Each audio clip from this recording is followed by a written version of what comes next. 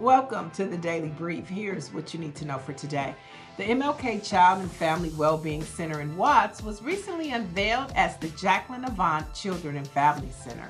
Now, the renaming ceremony was attended by Avant's daughter, Nicole, along with her father and Jacqueline Avant's husband, entertainment icon Clarence Avant, according to The Hollywood Reporter. Other guests included Los Angeles County Supervisor Holly J. Mitchell, Jimmy Jam, Quincy Jones III, Irvin Magic Johnson, L.A. Reid, and Netflix co-CEO Ted Sarandos.